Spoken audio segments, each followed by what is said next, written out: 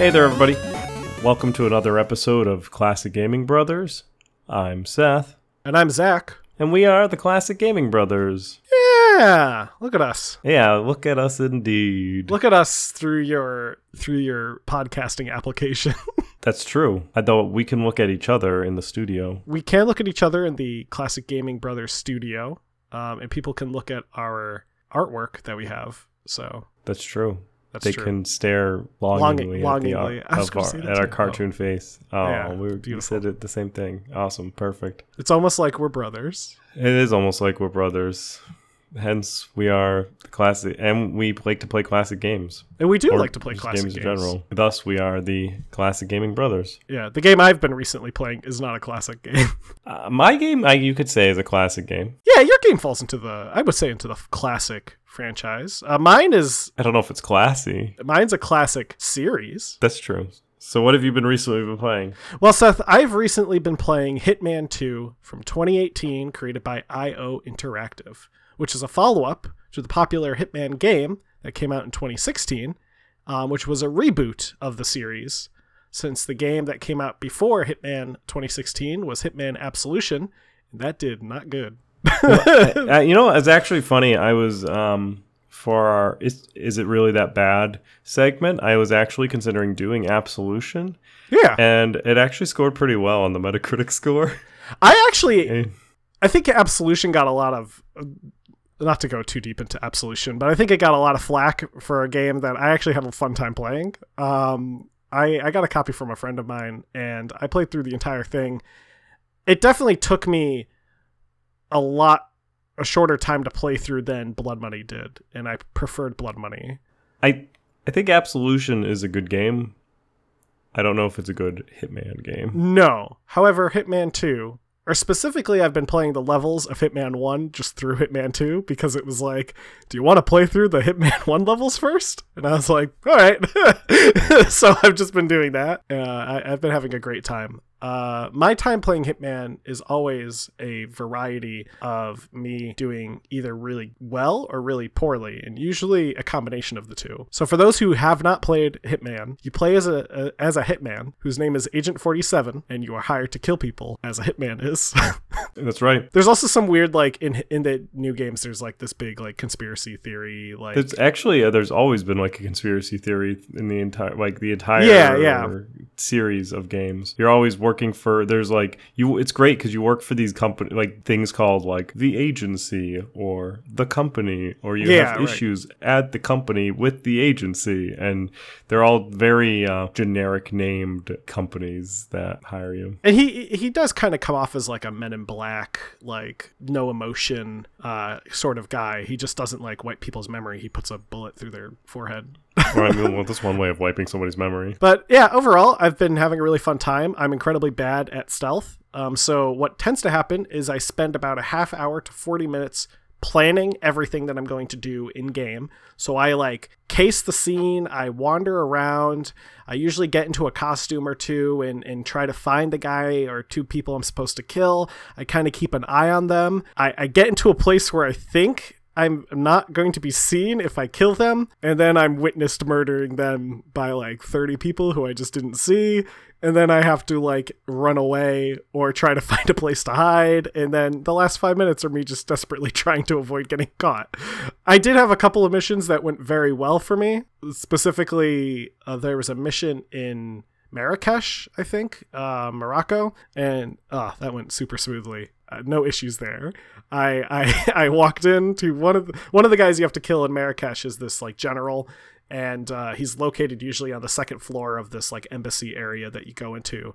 So I went into the embassy area. I found a spot like directly across from where the general was standing. He was standing in one room, and I was at the other end of a courtyard in a different room, and no one was around me, and I just and I just walked out, and everyone's like, the general's been shot, and I was like, oh no, let me go run outside to make sure the killer didn't get out. That's fun. And then I got out of there. So that was probably the best round. Probably my worst round was you have to kill this like lawyer and this pop star. And yeah, so after I killed the lawyer, I had like every hotel guard just coming into my room. So I would like pop one, drag his body, another one would open the door as I'm dragging the body and being like, what's going on? So I'd pop him, pull him over, close the door, drag that body. Another one would open the door as I'm dragging that body. And it was just like a nonstop barrage of people.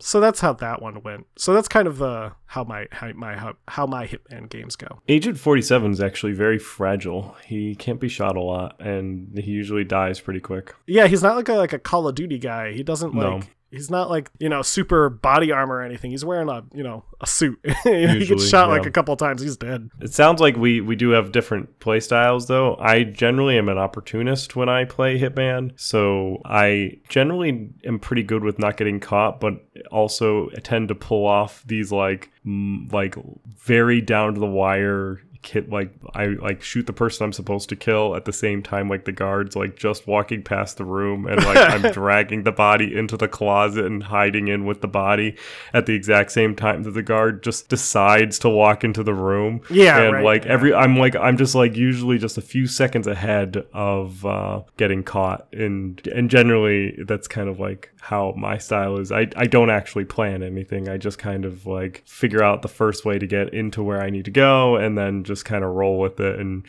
opportunistically make my way through it, which has ended up into some humorous situations. I also like the accidental deaths where you can hook there's in one of the old, and this is not, I think I always say this is not going to be the episode that we talk about Hitman, but we could. But there's an episode where it's, I believe in Blood Money, where you have to kill someone who's in the opera. Yes. And you swap That's one of my favorite missions. You swap the gun on them, and then they pull the gun and they shoot themselves with it. Though I think the best Blood Money map is the house, like the neighborhood one. Yes. Where you have to kill the mobster. That's also a very good one. Classic. The opera Blood Money map took me the longest time to play through because I was just really bad at it.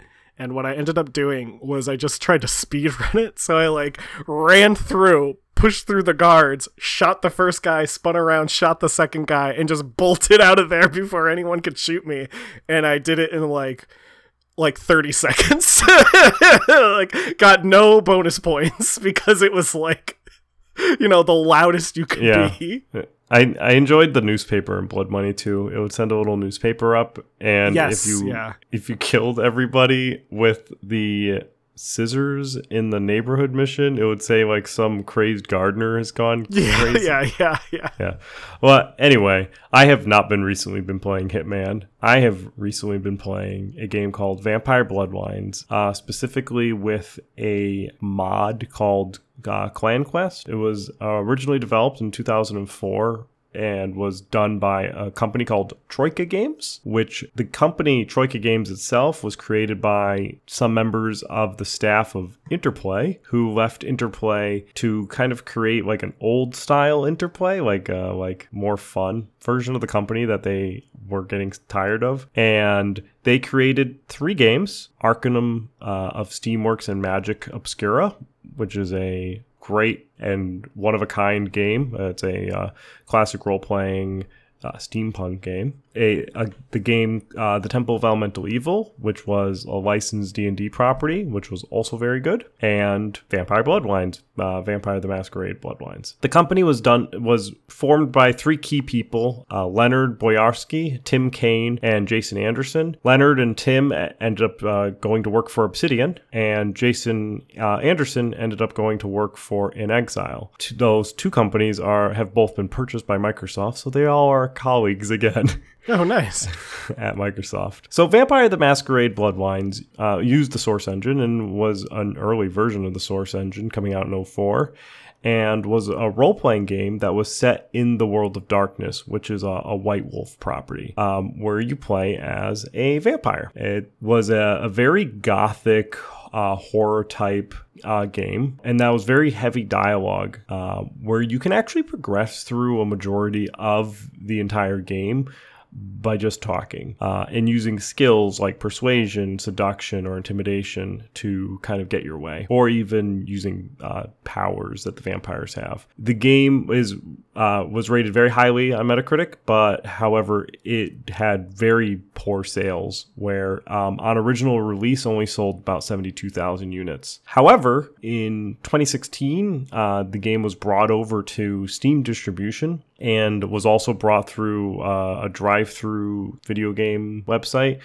It's like called Drive-Through, I think actually, Drive-Through RPG or Drive-Through. Well, I know there's like a role-playing game website that you can buy books, but I think you might be able to buy games. There's like a digital drive-through version before Steam anyway, and has actually made a significant amount of sales since 2016. As from 2016 to March 2017, 550,000 copies were purchased on Steam. So I'm currently playing the game, like I said earlier, with a mod called Clan Quest, which I actually recommend if you plan on playing Bloodlines, or if you're interested in playing Bloodlines. It comes with a very later version of the unofficial patch, which is an evolving patch done by fans of the game to keep the game fixed. One of the things with Troika is all of their games that came out, maybe except for Arcanum, but definitely Temple of Elemental Evil and Vampire the Masquerade, were all rushed out of development and ended up having horrible bugs. Yeah.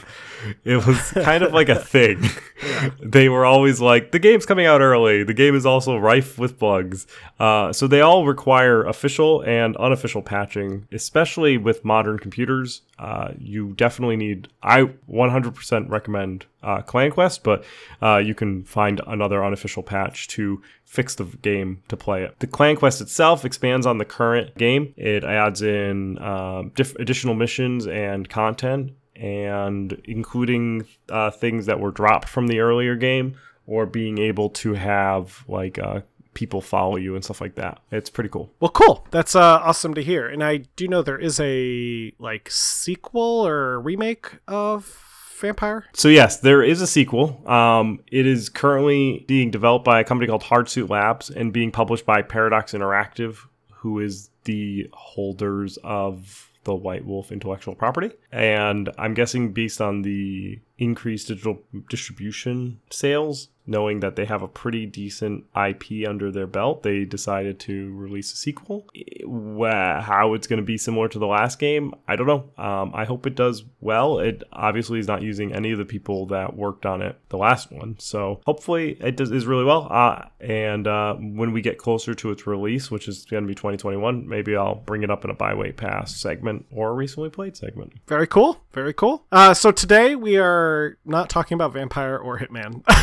We're actually talking about a game that has absolutely nothing to do with these. And it's an entirely different game than either Vampire or Hitman. And that game is StarCraft. The Blizzard real-time strategy StarCraft. So Seth and I have a history with StarCraft.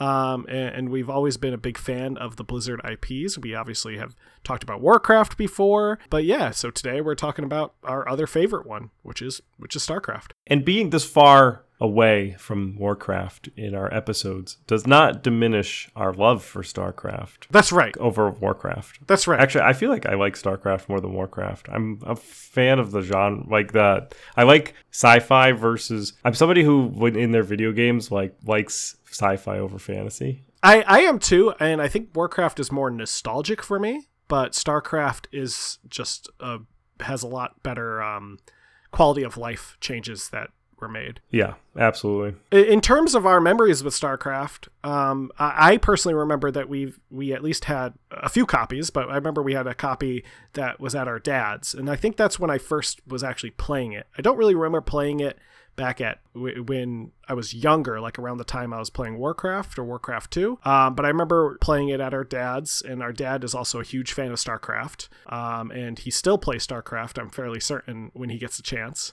But yeah, that mostly my memories of StarCraft. Not to jump on Seth's memories real quick, but I see a mention of something in Seth's memories that reminds me that I've owned multiple copies of StarCraft.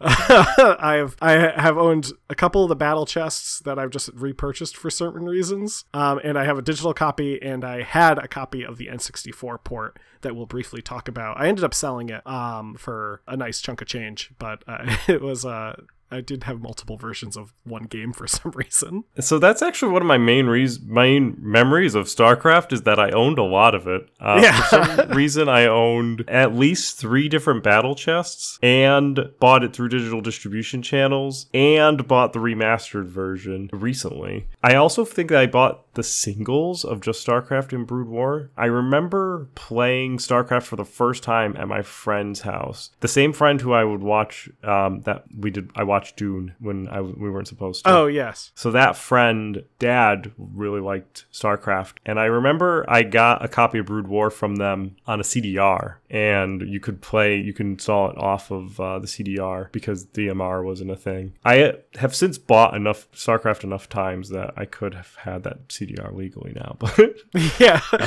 For some reason, I just owned a lot of it. I also played it a lot, especially in early high school, late middle school. I played it pretty much religiously. I didn't play a lot online. I did play the single player a lot. I went through and played multiple versions of that. When people found out I played StarCraft, they would want to play online, and then they found out that I was really bad at StarCraft and didn't want to play with me. I did once comment in a StarCraft forum, a strategy, and forgot about commenting on it, and then got thousands of replies and posts and likes into it. It was before Reddit was on a forum. That was a thing. It was a bad strategy. I wouldn't recommend it, but yeah. So I really enjoyed it. I actually enjoy Terran, and I enjoy Protoss, and I think Zach and I played it recently. The original on Twitch. We played recently within a couple of weeks. Yeah, and we played the original. Yeah, I tried to do my old strategy which would have worked if Zach wasn't bad at playing StarCraft. Yeah, or because I think it didn't work because I ran out of minerals. But it was a good strategy. Run out of minerals, and the AI was like a butt. Yeah, it was a butt. So yeah, there's those are my memories of StarCraft. Some of them more recent than others. To get into the history of StarCraft and the development of it, StarCraft was developed by Blizzard after the success of Warcraft 2, and development began really shortly after the release of Warcraft 2. The original game that they had built was built on the Warcraft 2 engine as a base, and they demoed that version at E3 in 1996, and nobody liked it. The response was lukewarm, and a lot of people were just coming up to Blizzard and being like, oh, so yeah, this is Warcraft in space.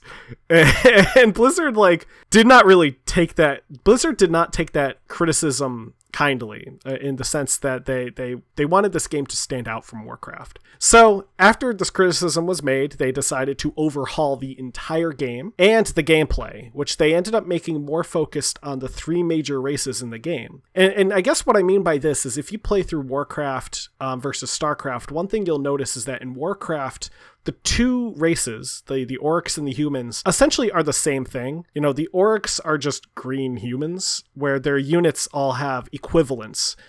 So the human footman is essentially the same as the orc grunt, or the human archer is the same as the troll axe thrower. They're the same units, just reskinned. What StarCraft did was something different. They made each race have similar units, but they all had different abilities.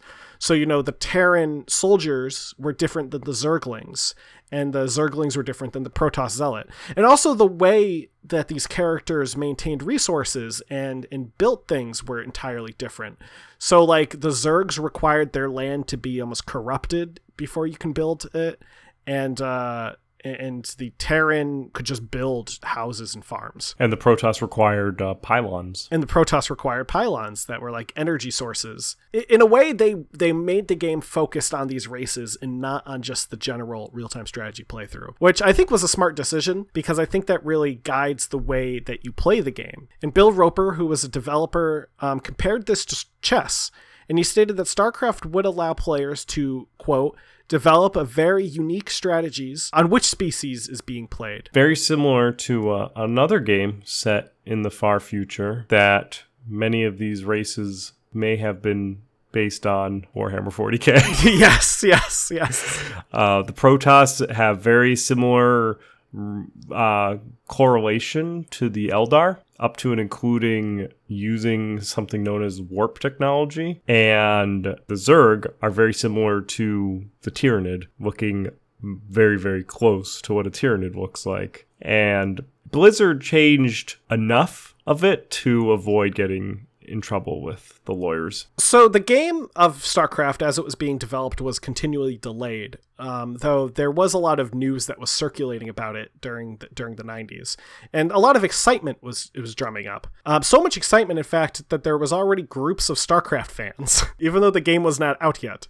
They were fans of a game that was not out, and these fans got so excited for the game they created forums based on the game, and they also started creating groups within these forums, including one group that was known as Operation Can't Wait Any Longer. And Operation Can't Wait Any Longer was a series of writings that were all these fictional stories in which members of the forum would steal copies of the beta of StarCraft to play it. This wasn't something real that was happening. These were fictional fan fiction, essentially, of people stealing copies of StarCraft. They're very excited about it. They were that excited. Blizzard loved this. They thought it was really sweet, and they paid homage to this group with a cheat code. So there's a cheat code in StarCraft, Operation CWAL, Operation Qual, and if you type in that cheat code, it speeds up the production of units. It makes them go faster because you can't wait any longer. I think it instantly produces them, doesn't it? Yeah, it makes them produce instantly. Also, they included a little thank you note to the Operation Can't Wait Any Longer team of writers as just a thank you for waiting. The game was eventually released on Windows March 31st, 1998. A Mac port followed the next year, and an N64 port was actually developed in 1999 and was released in June of 2000, with the conversion being done by Mass Media Interactive, which was a subsidiary of THQ. And just to quickly talk about the N64 port is actually really fascinating. It's probably one of the better PC conversions of a real-time strategy game to a console, which there aren't a lot of those. I mean, there's like Warcraft for the PlayStation 1 and Command & Conquer for the PlayStation 1 and N64. But this game plays and feels like StarCraft, and it looks like StarCraft, and it actually plays really well. And it has multiplayer in Brood War, which was the expansion pack. It's a massive little N64 game. And it does some cool tricks with the controller, assigning different buttons to hotkeys to allow you to build faster and move your units faster because you don't have a mouse and keyboard. So just a fascinating little game. It's worth a little bit of money at this moment, so if anyone's interested in playing it, good luck trying to find a copy. But it's definitely a really interesting port. Yeah, I don't know, because StarCraft is a real-time strategy, just as in case. Yeah, it is a real-time strategy. That. So playing it on an N64 controller is interesting. Fun fact about Mass Media Interactive being a subsidiary of THQ: THQ ends up going off to develop a bunch of Warhammer 40k games. Ooh. Coincidence. So the game is StarCraft is a real-time strategy game in the same vein as such as Warcraft, where you must balance resource management with creation of units, all to attack an enemy base while defending your own base. There are in the campaign hero units that you generally must keep them alive in order to complete the mission. This is Jimmy. This is Jimmy. The titular character being Jim Raynor, followed by some other knockout performances such as Zeratul of the Protoss. It wouldn't be titular, because titular means it's the title character, and Jim Raynor's name is not Jim StarCraft Raynor. I would look it up in the dictionary. His name is Jim StarCraft Raynor. Have you played Wings of Liberty? Jim Raynor it's the Jim Raynor story. All of StarCraft is the Jim Raynor story, with side stories about Zeratul. Some other characters that I really enjoyed. There was Arcturus Mengs, the Edmund Duke. Those were Terran characters. Arcturus Mengs leads a rebellion, eventually becomes the Empire. It's weird. There's a confederacy that Edmund Duke is part of, and then you team up with Arcturus Mengs, who is the leader of this resistance force against the confederacy, but then he just goes and starts his own confederacy where he's the king. Emperor, he becomes Emperor Mensk. There's also the main like foil to Jim Raynor is a woman by the name of Kerrigan, and she ends up going and doing some interesting things in the game. And to say the least.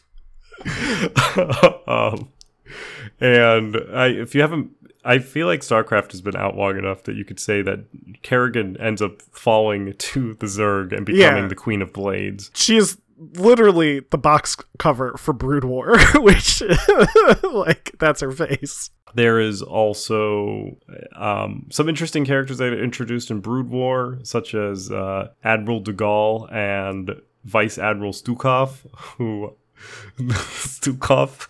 who ends up also falling to the Zerg and becoming a member of the Zerg army. Oh no! There's a pattern. There's Phoenix the Dragoon. Oh yes, yeah. Well, Phoenix. Well, Phoenix starts off at not being a Dragoon. He starts off being a Zealot, and he ends up dying, and they end up putting his body into a Dragoon where his soul lives on, and he's just now a tank, which is how the Protoss do their thing. Yeah, the Protoss are weird. So all these characters that are set in the 24th century after overpopulation of Earth causes members of the human race to be exiled, such as criminals, the cybernetically enhanced, and genetic mutants. And all these criminals are sent off to colonize the far reaches of the galaxy. So Earth is like, there's too many of us, get rid of the undesirables. Into space they go. Yeah. And so they colonize because they're all stuck out into Earth together, outside of Earth, and they're all stuck in planets far away together. And so they colonize the far reaches of the Earths and form a government called the Confederacy of Man, which becomes a strong faction of humans, though is also run by criminals. Yes. So they're incredibly oppressive and pretty much fascist. And it's kind of an interesting underlying theme that you should always keep in mind when you're playing StarCraft, that these people are all, like, all the Terrans, a lot of them put themselves off as, like, that they're upstanding individuals, but know that they were kicked off of Earth because they were a criminal. Yeah, like, no one's a good guy. No. Like, Jimmy's probably the best, and even he has his problems. Yeah, like, Jim Raynor may be a law enforcement guy, like a marshal, but he's still also was at one point in time a criminal. Yes, yeah. I think probably Zeratul is the who's a Protoss assassin. Yeah. A noble profession. Well, yeah, because he's not a hitman because he doesn't get paid. That's right. Yeah.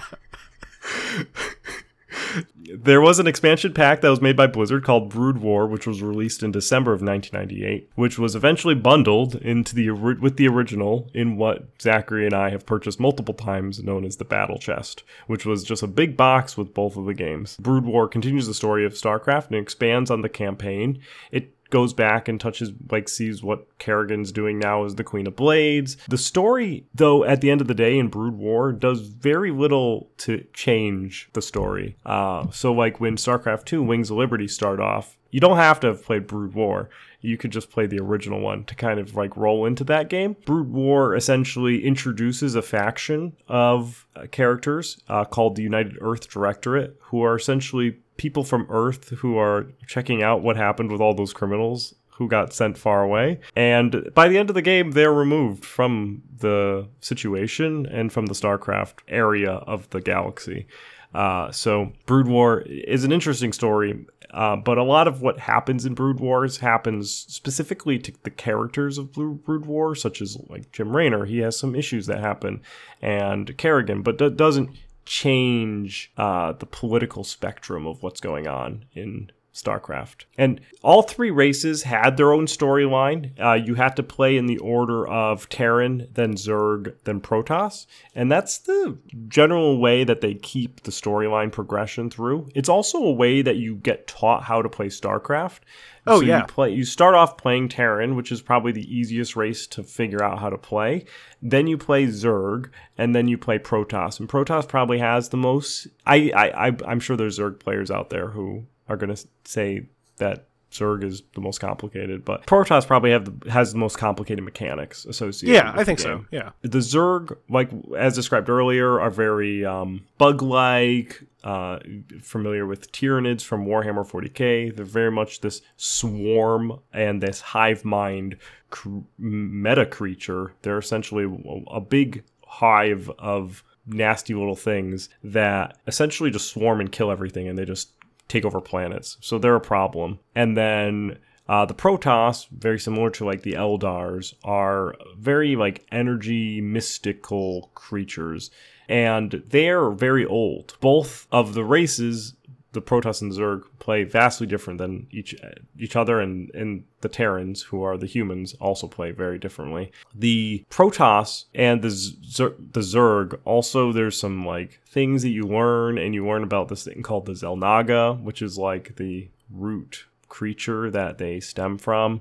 And pretty much all of StarCraft carries this like meta arc of like, where did the Zerg come from, where did the Protoss come from, and they kind of try to vaguely discuss that while you're dealing with the day-to-day fighting the Zerg. The lore is definitely deep in terms of StarCraft. I think there's a couple of books and other media. Yes, I think I've definitely picked up one of the books, and I have read it. I don't necessarily say that the books are either young adult fantasy game books, so I wouldn't necessarily say that they're high literature, the highest form, highbrow literature. But I mean, if you really like StarCraft, they're a place to go. And I did really like StarCraft, which is why I owned the books. So, along with Brood War, there were also 2 notable authorized expansion packs. And I want to make sure that I emphasize that these were authorized, because the late 90s and the early 2000s it was like Wild West of video gaming,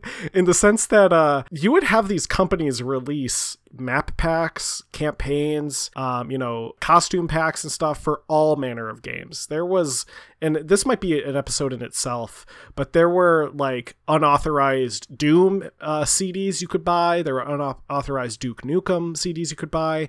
The Sims had a line of unauthorized like furniture and costumes and stuff that you could buy. The Sim Mart thing. Yeah, which was actually, the one you could buy was just all stolen from the internet. Like, it was just all fan stuff that you could get for free, but they sold it for like $20. So in any case, there were 2 expansion packs that were made for StarCraft that were authorized third-party expansion packs. This was Insurrection and Retribution. Both were released in 1998. And the consensus that Seth and I have is that this was probably due to Blizzard feeling that there was this appetite for expansion packs, which led them to release also Brood War. Right. So because people were asking to make authorized expansion packs, led Blizzard to make Brood War. Right. Blizzard saw that there were both unauthorized expansion packs, fan packs, and stuff like that coming out there.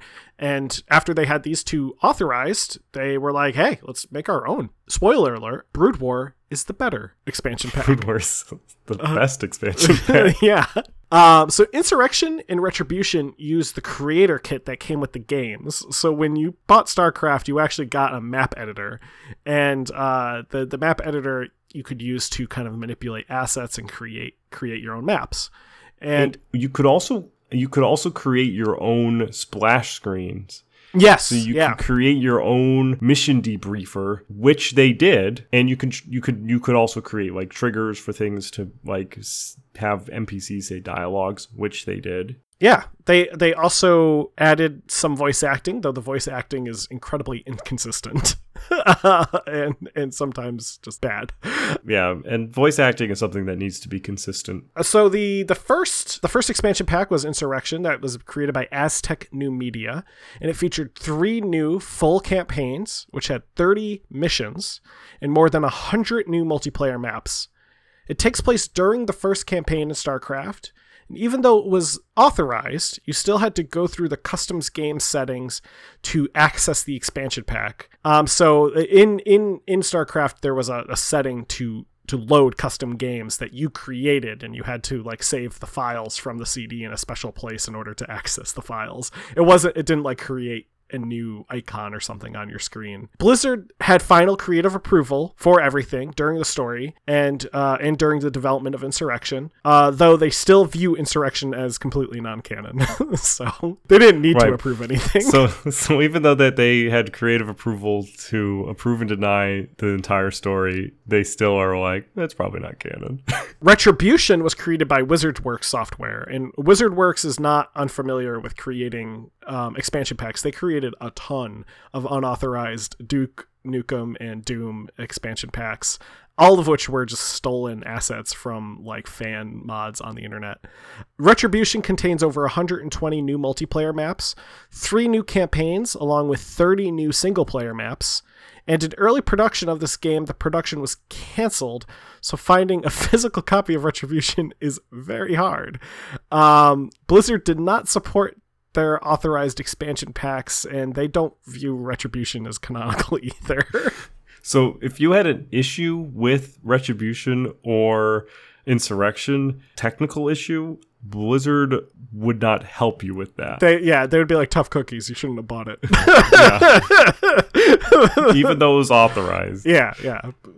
Blizzard stamped their approval, and we're like, that's it. That's all we're giving this thing. It's just our stamp. And really, it really is just a stamp. It's like when you bought the box of Retribution or Insurrection, it had a little label on it that just said like officially licensed by Blizzard. That's all you needed. So StarCraft alone was incredibly well received and was actually remastered in 2017 with the release of StarCraft Remastered. It added support for high definition graphics and also higher resolution, so you could play the game in I think up to 4K. The game's online capabilities were popular enough to spawn what would be considered the earliest form of esports, especially in places like South Korea, where it was kind of this growing area for esports. The game did see a full sequel in 2010 known as StarCraft II, Wings of Liberty, which has also grown in popularity in the online gaming community, and I think really is the trendsetter for what we know of it as esports.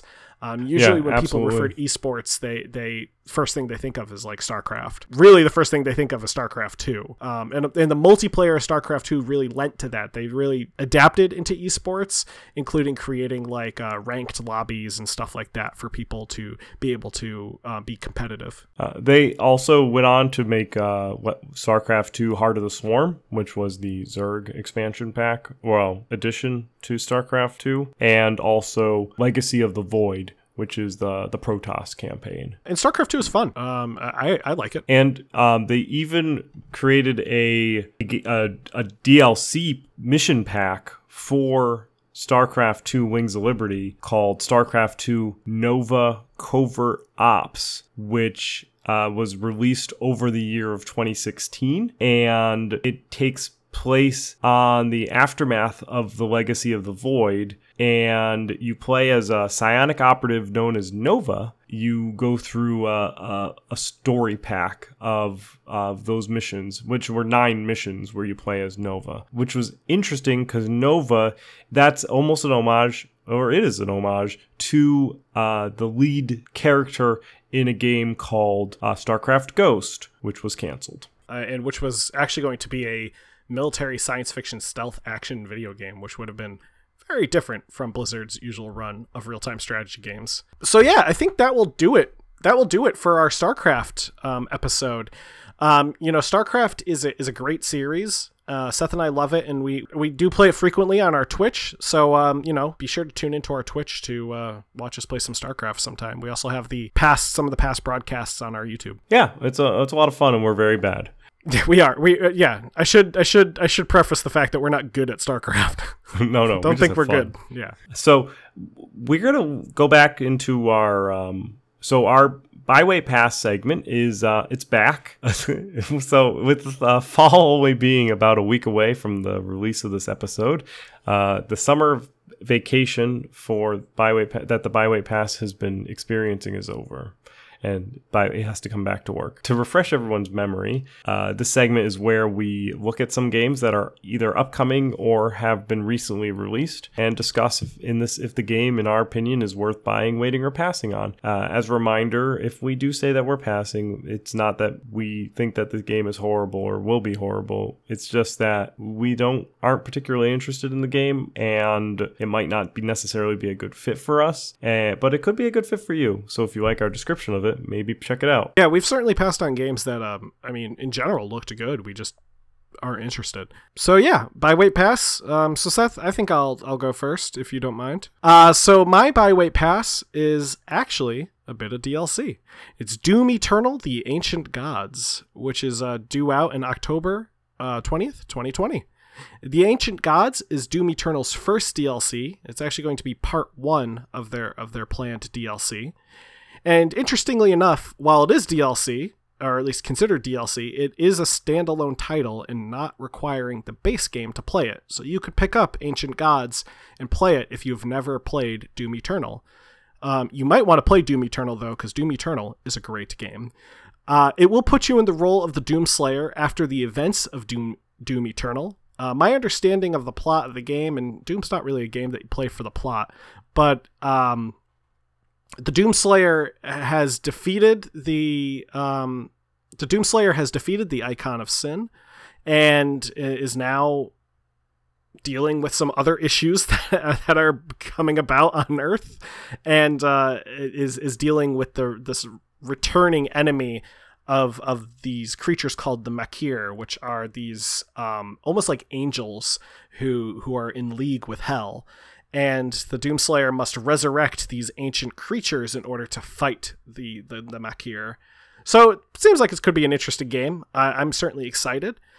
Reportedly, the gameplay is supposed to consist of harder levels and enemies, and also, interestingly enough, your character starts out fully upgraded. So that's something that they talked about in a recent interview with one of the developers, that he said that he really wanted this game to feel like it's a logical progression from the end of a player playing Doom Eternal. So you beat Doom Eternal, you unlocked everything, you've upgraded your character to the fullest possible extent, and this is the story that's coming after. But he made sure to clarify that doesn't mean the game's going to be easy. If anything, it's going to scale. So it's going to be a hard game. You're just going to have everything from the beginning, which I think is interesting. I'm curious to see how they play with that, especially because I think leveling up in Doom Eternal was an interesting kind of tactic for a Doom game, but it'd be cool to go back to the way old Doom was, where you never leveled up. You just kind of were already a badass. Personally, it's going to be a buy from me. I'm excited for the game to come out. So be on the lookout for that as one of my recently plays. So for my buy, wait, pass is going to be to tie back to my recently played. So by a company that one of the Troika Games developers now works at, In Exile, they produced they developed a game called Wasteland 3. So Wasteland 3 was released just in August 27th of 2020 and was developed and published by In Exile Entertainment, which they crowdfunded it through a website called fig.co, and where you can crowdfund video games, which I think also In Exile owns, which means since Microsoft owns In Exile, Microsoft might own the whole bunch. I'm not sure. So Wasteland 3 is based on the Wasteland series. And so Wasteland was originally released in 1988, which would put it in a classic game. Wasteland, the original, is a science fiction open world role-playing video game which was developed by Interplay and published by Electronic Arts. The people then, it was actually directed by Brian Fargo, who's the CEO of In Exile. Oh, cool. And so then in 2014, In Exile Entertainment went and did a crowdfunding for Wasteland 2, which was successful. They released Wasteland 2, and then they did a crowdfunding for Wasteland 3, which was successful, and they released it on August 28th, 2020. So I've really played like the Wasteland 2 and the beta for Wasteland 3. You play is a party-based role-playing game which takes place in a post-apocalyptic environment. You build out up to a party of like 6 what's known as desert rangers. You go through the whole world. It is a heavy skill game where you do deep character customization. So I played a lot of Wasteland 2. I actually had a lot of fun just building my character out, let alone like playing the game. Like I just had fun like building, because you can build your character and you can really have some interesting characters. Like I had this guy, he was a priest who was a sniper and he smoked a lot of cigarettes. And he looked like the crypt keeper. And that was just one guy. They all can jump into different conversations too. And when you engage in a dialogue, like your whole group engages in the dialogue. So certain people will chime in when they're supposed to and stuff like that. And you build out your squad kind of how to fit the game style that you want to play. So if you want to just be like killing everybody, running around, brute forcing everything, you can do that. If you want to be like a stealth game, you can do that. If you want to be like heavy persuasion dialogue, you can do that. So it is a type of game that I generally enjoy. I have yet to beat Wasteland 2, so it's in my my game pile of shame, which maybe one day we can talk about that. The shame pile of games. The shame pile, where it's games where I've put time into and have enjoyed, but have not just gotten around to beating it. But it won't stop me from buying Wasteland 3 or playing Wasteland 3 before I beat Wasteland 2. I kickstarted Wasteland 3, so I was involved in the Kickstarter, so I already own it. So I'm going to put it down as a buy as well. It's a fun series, especially if you enjoy if you like old school Fallout, like the original, like Fallout 1, Fallout 2, and you want something that's more modern but very similar to Fallout and still like a computer role-playing game and not necessarily like the new stuff with the first person stuff, then I would recommend like Wasteland 3 or checking that out, because that is very similar type of aesthetics that Fallout has, and then it has a combat system very similar to like XCOM. In fact, Wasteland's aesthetic to Fallout is so similar that Fallout was inspired by Wasteland. It's true. It's true. Since Wasteland is old. Yeah, 1988. But it was actually just recently remastered, though. So that's going to do it. Oh, yeah, so that's it. Did you say if you were buying, waiting, and passing on it? I said I'm going to buy, if you were paying attention. I wasn't paying attention. I'm a good brother. I know you weren't. I'm a good brother. So that will do it. Yeah, we'll do it. Would you be able to tell everybody how they can contact us, listen to us, and support us? Yes, Seth. I can certainly tell everybody how to contact us, listen to us, and support us. So to contact us, what you would need to do is you could email us, because we don't give out our phone number to just anybody. But if you email us, we probably will. Yeah, no. Especially if we know you in real life. But to contact us, if you want, you can shoot us an email. You can shoot that email to classicgamingbrothers@gmail.com. You could actually shoot that email to classicgamingbrothers@classicgamingbrothers.com. But that's very long. But you could do that if you wanted to. It works. Yeah, and just tell us anything that you want to. Tell us, how much you love the show, how much you hate the show. Tell us how much you like the sound of our voices. Tell us how much louder I was than Seth. Tell us how you really enjoy listening to our voices and how you can't wait for next week's episode, and you hope we talk about your favorite game. Tell us anything. We want to hear it. We want to hear the good and we want to hear the bad. We just want to hear from you. And no matter what you send us, you actually will be entered into the chance to win a game off of Seth's incredibly long and ongoingly longer list of games that he has to give away. So that's one way to contact us. Another way to contact us is by reaching out to us through any of our social media platforms. We have a Facebook, Instagram, and Twitter. Facebook and Instagram are both Classic Gaming Brothers, and the Twitter is CG Brothers Pod. Sorry about that. I wasn't able to get Classic Gaming Brothers for some reason. I don't think it's already an existing Twitter. It might have been too long. What else? So yeah, you can reach out to us through any of the social medias that we have. We actually just recently created a Reddit, but it's not like that's a social media page, but I guess you could reach out to us there. Just don't expect a response anytime soon, because I don't know who's going to check that one. But yeah, reach out to us. We'll get back to you when we can, and most likely Seth will get back to you, unless it's on Twitter, in which case I'll probably get back to you. But in reality, Seth will probably be getting back to you, because I'll probably probably have him read whatever I'm going to send, and he'll correct it and send it. You can also go to our website. We have a contact form on our website. The contact form goes to our email. It actually functions as kind of a little mini email in itself. So it's the same as sending us an email. It's just on the website and not through an email client. And our website's classicgamingbrothers.com. Yes, the website is classicgamingbrothers.com. And we recently updated the website a little bit. We added a new page that shows... Seth was about to be like, no, we didn't. We added a page that shows some of our guests on the show, which, spoiler alert, will be expanding in the near future.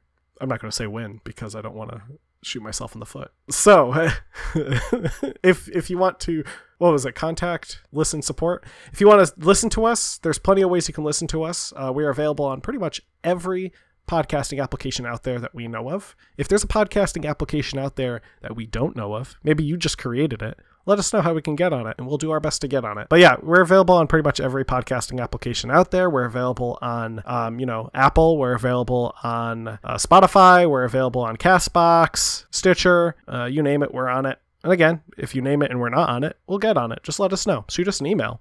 And then you'll be entered into a chance to win a Classic Gaming Brother prize, which is a game off of Seth's list. Now, let's say you want to support us. There's plenty of ways to support us, but the number one way to support us is telling 3 friends. Because if you like something, you tell 3 people. If you hate something, you tell more people. So tell 3 friends. Tell 3 friends about Classic Gaming Brothers and how much you love Classic Gaming Brothers, and then they'll tell 3 friends. And those 3 friends will tell 3 friends, and those 3 friends will tell 3 friends, and soon it'll be a Classic Gaming Brother Ponzi scheme. Of people just listening to Classic Gaming Brothers. That's true. And if you want to listen to a great podcast about Ponzi schemes, you can listen to Ponzi Supernova, where it talks about Bernie Madoff. Fun. Another way to support us is just by reaching out to us. We really like to hear from fans. We really want to hear from fans. So, reach out to us. That is a great way to support us. Listen to our episodes. Another great way to support us. Subscribe to us. Follow us on Facebook and Instagram and Twitter. All those different things. And if you definitely feel inclined, feel free to pick up one of our t-shirts or one of our mugs that we have available on the website. They're there. So we definitely don't expect anyone to buy anything, but if you feel like it, throw a little money at it and see what t-shirts you get. So you probably get the one that you picked out since it's a store. Yeah, that's how it works. Unless like we get weird and we just start sending people t-shirts in the mail. I mean, if you send me your address, I will send you maybe a sticker. Probably a sticker. We have so many stickers for bags. Yeah. Unfortunately, Zach and I expected to attend more cons this year. Yes, we did expect to attend more conventions. So if you want a sticker, you could send us an email with feedback, and I'll mail you a sticker. And that's all the different ways that you can, contact us, listen to us, and support us. I can't think of anything else at all. Nothing at all. Nothing. Not one thing. I can't think of one thing at all. Seth, can you? And don't play games like my brother. And don't play games like my brother. I've been Zach. And I've been Seth. And we've been the Classic Gaming Brothers. That's right. That's right. This is Jimmy. This is Jimmy. This is Jimmy. Rainer here. Rainer here.